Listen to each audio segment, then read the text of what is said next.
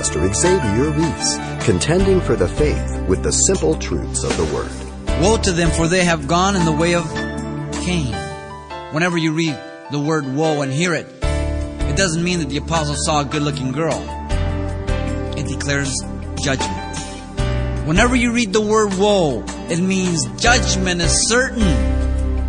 Woe means you've gone too far.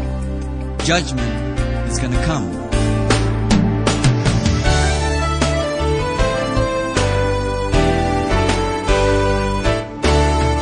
Welcome to Simple Truths, the daily half-hour study of God's Word with Xavier Reese, Senior Pastor of Calvary Chapel of Pasadena, California. What is apostasy? Who is apostate? And why does it matter? Jude, in his epistle, puts every generation of God's people on notice of the ease with which Christians and the Christian church embrace unscriptural doctrine. In vivid detail, Jude tells us how to identify apostate teachers. And in a verse-by-verse study, Pastor Xavier begins a list of 16 harmful characteristics to beware of, yet found within the body of Christ. Let's listen. Jude, having chosen 3 Old Testament examples of God's judgment in the past, has assured his readers that God will judge apostates and apostasy. The examples in verse 5 of the people he saved from Egypt, but destroyed because they did not believe. Verse 6, the angels who left their first estate or did not keep their proper domain. And then Sodom and Gomorrah in verse 7.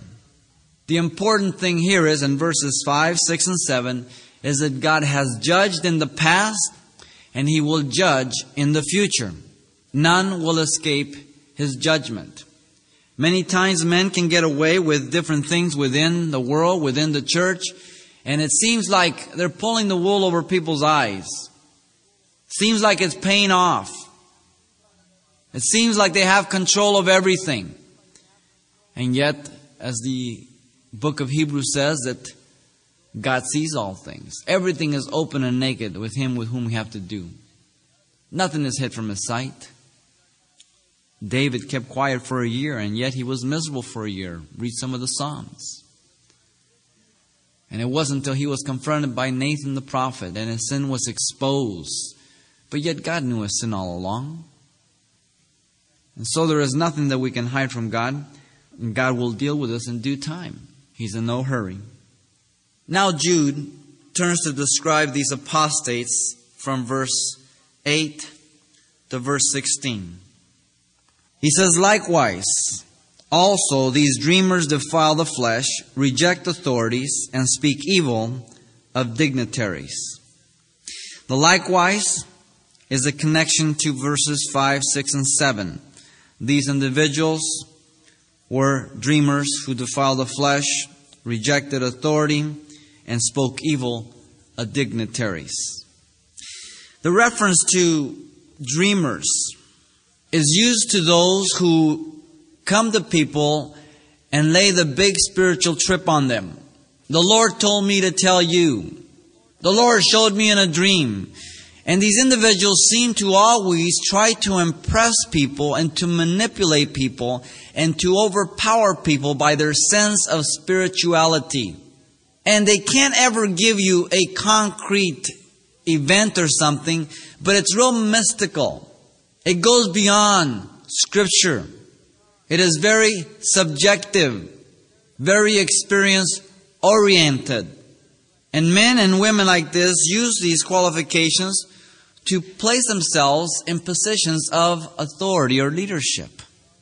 Moses spoke in Deuteronomy chapter 13 that if a dreamer come to you and he tell you a dream and he tries to lead you away from God, then what they were to do was to find out who this individual was. And if in fact, after inquiry, he was trying to take them away from the worship of Yahweh, they were to kill him. They were to stone him. Because he was trying to take them away from the living God. They are dreamers, first thing he says, who defile the flesh. So the first characteristic of these apostates is that they're characterized by one who defiles the flesh. The word defile means to pollute, to contaminate, or to soil. It is that sphere in which they live in, which really nothing is sacred. They live for their passions. Thayer's, a Greek expositor, says this.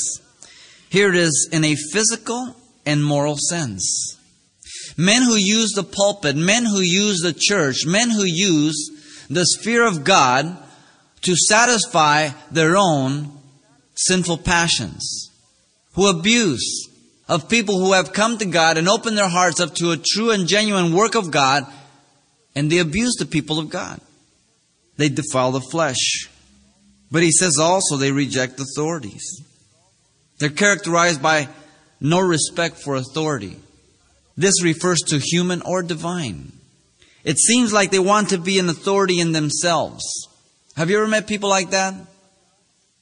Thirdly, he says they are characterized by speaking evil of glorious ones, of dignitaries.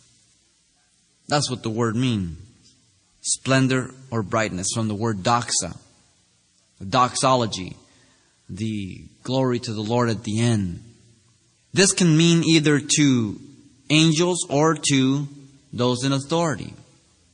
We're just not sure.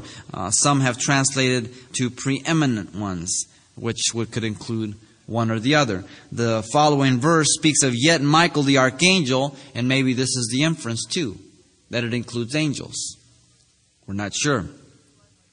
But they're characterized by speaking evil. The word is blasphemous about glorious ones. Men and women who at times just do not hesitate.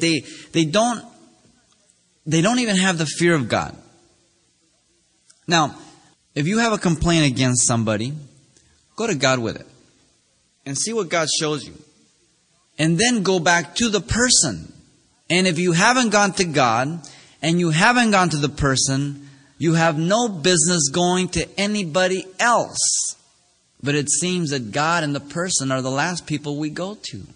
We've talked to everybody in the church before we've talked to that person or the Lord about it. And that's not right. We need to be sincere. We need to be honest. We need to be men and women of integrity. Men and women of agape love. And love covers a multitude of sins, the Bible says. The best way to bury a sin is to go right back to the source and take it care of. Take care of it right then and there. And leave it there. The second epistle of Peter, just back some books, a couple of books. In chapter 2, verse 12 through 14, Peter says in relationship to these heretics also, but these like brute beasts, made to be caught and destroyed, speak evil of things they do not understand, and will utterly perish in their own corruption, and will receive the wages of unrighteousness as those who count it pleasure to carouse in the daytime. They are spots in your blemishes, carousing in their own deceptions while they feast with you, having eyes full of adultery, and they cannot cease from sin, beguiling unstable souls. They have a heart trained in covetous practices and are accursed children. And yet they are within the church. Jesus says we have to be wise as serpents and gentle as doves, not clumsy as ox. And we need to put on our thinking caps. And we need to make sure that we're fruit inspectors. But you walk in wisdom. You check everything out. I, as a shepherd, and those men who God has placed overseers, we are to oversee the flock in case people come in to deceive you, to rip you off or whatever. But you individually are to protect the body from within itself. Now, my head takes care of a lot of things to protect my body. But my body defends itself in a lot of individual ways. And so the same way with the body of Christ. The shepherd, the elders, the overseers watch over, but the body members look out also and defend and expose and take care of things. Now in verse 9, he says, yet Michael the archangel, in contending with the devil, when he disputed about the body of Moses, dared not to bring against him a reviling accusation, but said, the Lord rebuke you. Now the connection from verse 9 to verse 8 perhaps is in reference more to angels. We're not positive, but because of what follows, there's at least an inclination to that. Michael is an interesting angel. He's called an archangel. He is the warrior of Israel, the defender of Israel. He is seen in Daniel chapter 10, Daniel chapter 12. We see him in Revelation chapter 12. And he is the one who fights for Israel all the time. Now, he has just talked to us in verse 8 about those who reject authority and speak evil of dignitaries. What a tremendous illustration it is here that Michael, who is an archangel, nobody messes with him. Read the book of Daniel. And yet, when he came up against Satan, Lucifer, he did not charge him or speak evil of him or mocking him or presume on his authority. Michael kept the Lord between he and Lucifer. I shudder when Christians walk around challenging Satan, making fun of him, mocking him.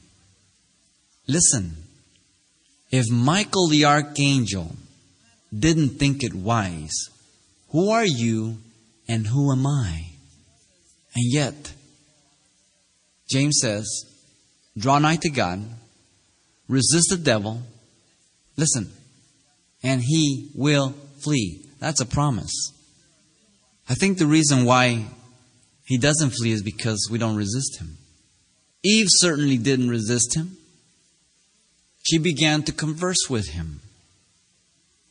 By the time he was done, she had blown it. By the time Satan gets done with me, when I don't resist him, I've blown it. And I need to remember this. But I need to remember that I am no one to match him. So if for Michael the Lord rebuke you was good enough, that's good enough for me. As a matter of fact, that's probably the best thing I can say to him. That's having wisdom. The context in which he gives it to us here is that Satan, for some reason, wanted the body of Moses. Now, Moses tells us in Deuteronomy 34, 5 and 6. Of course, he didn't write that portion because he was being buried by God. That's what it says. But whoever finished the book there, that God buried him and no one knew where. Now, this passage here in verse 9 is said to be from the apocryphal book, The Assumption of Moses. The apocryphal books were those books which were written, apocalyptic books, during the 400 years of silence. No known prophet was alive, so we don't accept them as scriptural. So it seems like we have a seeming contradiction. If that is true, then how is it that we are to accept verse 9 that Jude tells us? No problem. Jude is writing by the inspiration of the Holy Spirit. We've established that in verses 3 and 4. And the Holy Spirit sought fit to make this known to Jude. I don't believe primarily that Jude quoted it because he was familiar with the Assumption of Moses. Because if that's what we conclude, then we have to accuse Jude of speaking of within inspiration and outside of inspiration within this book. And then we have another problem. Who is going to tell us what is inspired and what isn't inspired? And so I have no problem with it. It was written during that time, and yet some of these other books were written even after, during the New Testament period. But yet the Holy Spirit saw fit to make it known here to Jude, something that was not recorded in the Old Testament. And yet it is made known to Jude now. For whatever reason Satan wanted the body of Moses, we don't know. But we can just speculate. We know how fickle the children of Israel were in the wilderness and how idolatrous they were. Maybe he wanted to use the body of Moses for some idolatrous thing. We don't know. It's speculation. But he rebukes them in the name of the Lord. Verse 10 says, but these speak evil of whatever they do not know. And whatever they know naturally, like brute beasts, in these things they corrupt themselves. The fourth characteristic is that they are characterized by speaking evil about what they do not know. The word is oida, to know intuitively. They speak evil. And whatever they know naturally, like brute beasts, in this thing they corrupt themselves. So the fifth characteristic is they're characterized by corruption of what they do understand, becoming worse than animals. In that which they do understand, they only pollute it, they corrupt it. Why? Because they have only one person in mind above all else, themselves. Study the church history. Study the movements of men who have come in. Some of these guys fall right in line here. Because they don't match up to Scripture at all. Woe to them. Mark that well. Whenever you read the word woe, it isn't warning. Whenever you read the word woe and hear it, it doesn't mean that the apostle saw a good-looking girl. It means judgment is certain. Whenever you read the word woe, it's all over with. It declares judgment. Woe means you've gone too far. Judgment is going to come. Woe to them, for they have gone in the way of Cain. Now another triad. First is Cain. The sixth characteristic is a characteristic of Cain. What does that mean? Well, you remember Cain. He offered the fruit of the ground and he killed his brother. It's a type of religious man who rejects God's revealed sacrifice and rules by his own will, his own life. He says, I will do as I will, when I please. And I will offer to God what I want to offer to Him. He rejects God's way. God said, blood. Cain said, have some vegetables. God says, I can't accept it. Hebrews 11:4 says, for Abel offered a much better sacrifice. 1 John 3:12 says, Cain was the wicked one, Paneros. It is the word that not only means evil in himself, but he delights in making others evil. God says, why is your countenance fallen, Cain? If you do good, will you not be accepted? But sin lies at the door, and it wants to master you. The picture there is of a ravenous beast ready to leap upon its prey. What was God doing to Cain? God was offering repentance to Cain. Did he take it? No, not at all. Such are these men. But Cain was also known as a murderer. These men are people who kill spiritually and sometimes physically. I wonder how many people have died because of these men who propose and propagate the faith doctrine. And they have not taken their children or their spouses or their mates to a doctor, and they've died. These men are no better than Jehovah's Witnesses who say you cannot have a blood transfusion. No different. So really, Jude is right on target. They're murderers at the ultimate end. Seventh characteristic, they have gone or run greedily in the air of Balaam. 2 Peter chapter 2, verse 15 and 16. He says, for they have forsaken the right way and gone astray, following the way of Balaam, the son of Beor, who loved the wages of unrighteousness, but he was rebuked for his iniquity. A dumb donkey speaking with a man's voice, restraining the madness of the prophet. Peter speaks of him. Jude speaks of him. The book of Revelation chapter 2 verse 14 speaks of him. The account is found in Numbers 22 through 24 and in chapter 31. King Balak called him to curse the children of Israel. Offered him all kinds of money. God told Balaam, don't go. They're my people, you can't curse them. He sent back another group to offer more money. Balaam checked with God, but he didn't wait till the morning. He was gone already. God met him in the road. The angel had a sword drawn, going to wipe him out. If it wasn't for that little donkey, he would have been dead. You know the story. And that's why Peter says the madness of the prophet was appeased by the speaking donkey. How do we know he was mad? He talked back to the donkey. He's the type of person who errs in desiring, listen, popularity and gain. When King Balak took Balaam to the 3 sites, and every time he was going to curse the children of Israel, blessings came out. Balak finally got fed up with him. He says, I intended to promote you, but God has kept you from this. His love was for popularity and for money. Greed expresses itself in both of those areas.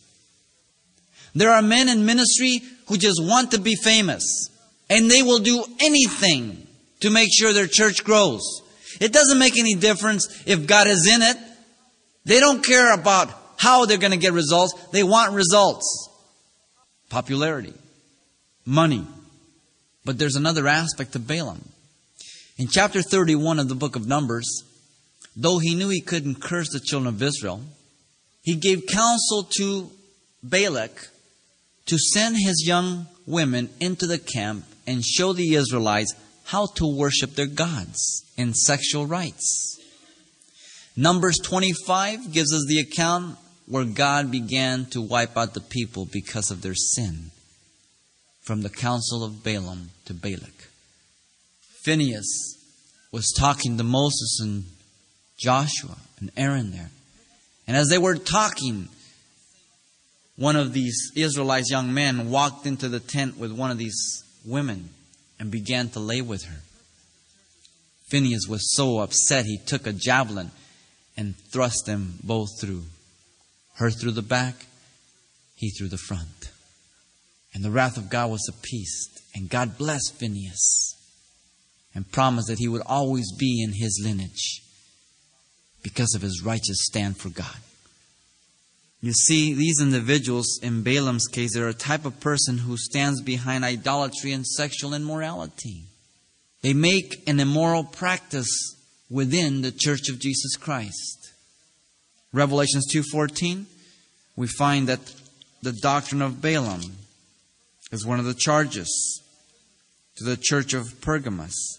But I have a few things against you, because you have there those who hold the doctrine of Balaam, who taught Balak to put a stumbling block before the children of Israel, to eat things sacrificed to idols, and to commit sexual immorality. Chapter 31 of Numbers tells us of the account where Balaam was wiped out because of his counsel. It may seem like these people get away, but they don't get away with anything. Jesus said, it would be better for you to tie a millstone around your neck and cast yourself into the sea than to stumble one of these little ones. Jesus was not talking about a little pebble. You ever get to go to Israel and you go across the Sea of Galilee and you go over to Capernaum, you will see some of those grinding mills, of those millstones. Some of them are probably this high, 3 feet high, 4 feet high, probably 2-3 feet thick, and they're stone. If you put one of those babies around your neck and tie it, and you cast it in, you're not going to come up. Jesus said it would be better for you to do that. Loving Jesus, meek and mild. Jesus don't mess around when it comes to people who try to rip off the people of God. Pastor Xavier Reese, taking a serious look at apostasy, just as the Epistle of Jude reveals the serious way God judges those who would attempt to lead astray children he calls his own. Now, you can hear this message again if you like online anytime by selecting today's date at the radio listings link at calvarychapelpasadena.com. And we've had to break only part way through this study, but if your schedule permits you to tune in next time for the conclusion, as always, you can pick up your own personal copy. And the title you want to ask for is simply Jude Part 3. It's available on CD for just $4. That title once again is Jude Part 3. Or simply mention today's date when you write Simple Truths, 2200 East Colorado Boulevard, Pasadena, California, 91107. Or to make your request by phone, call 800-926-1485. Again, that's 800-926-1485. Or the address once again is Simple Truths, 2200 East Colorado Boulevard, Pasadena, California, 91107. And then thanks for mentioning the call letters of this station when you get in touch. This helps us track the effectiveness of this ministry in your area. And then join us for more Simple Truths next time with Pastor Xavier Reese.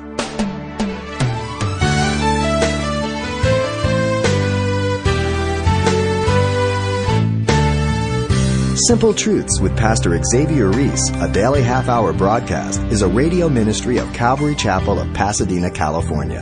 www.calvarychapelpasadena.com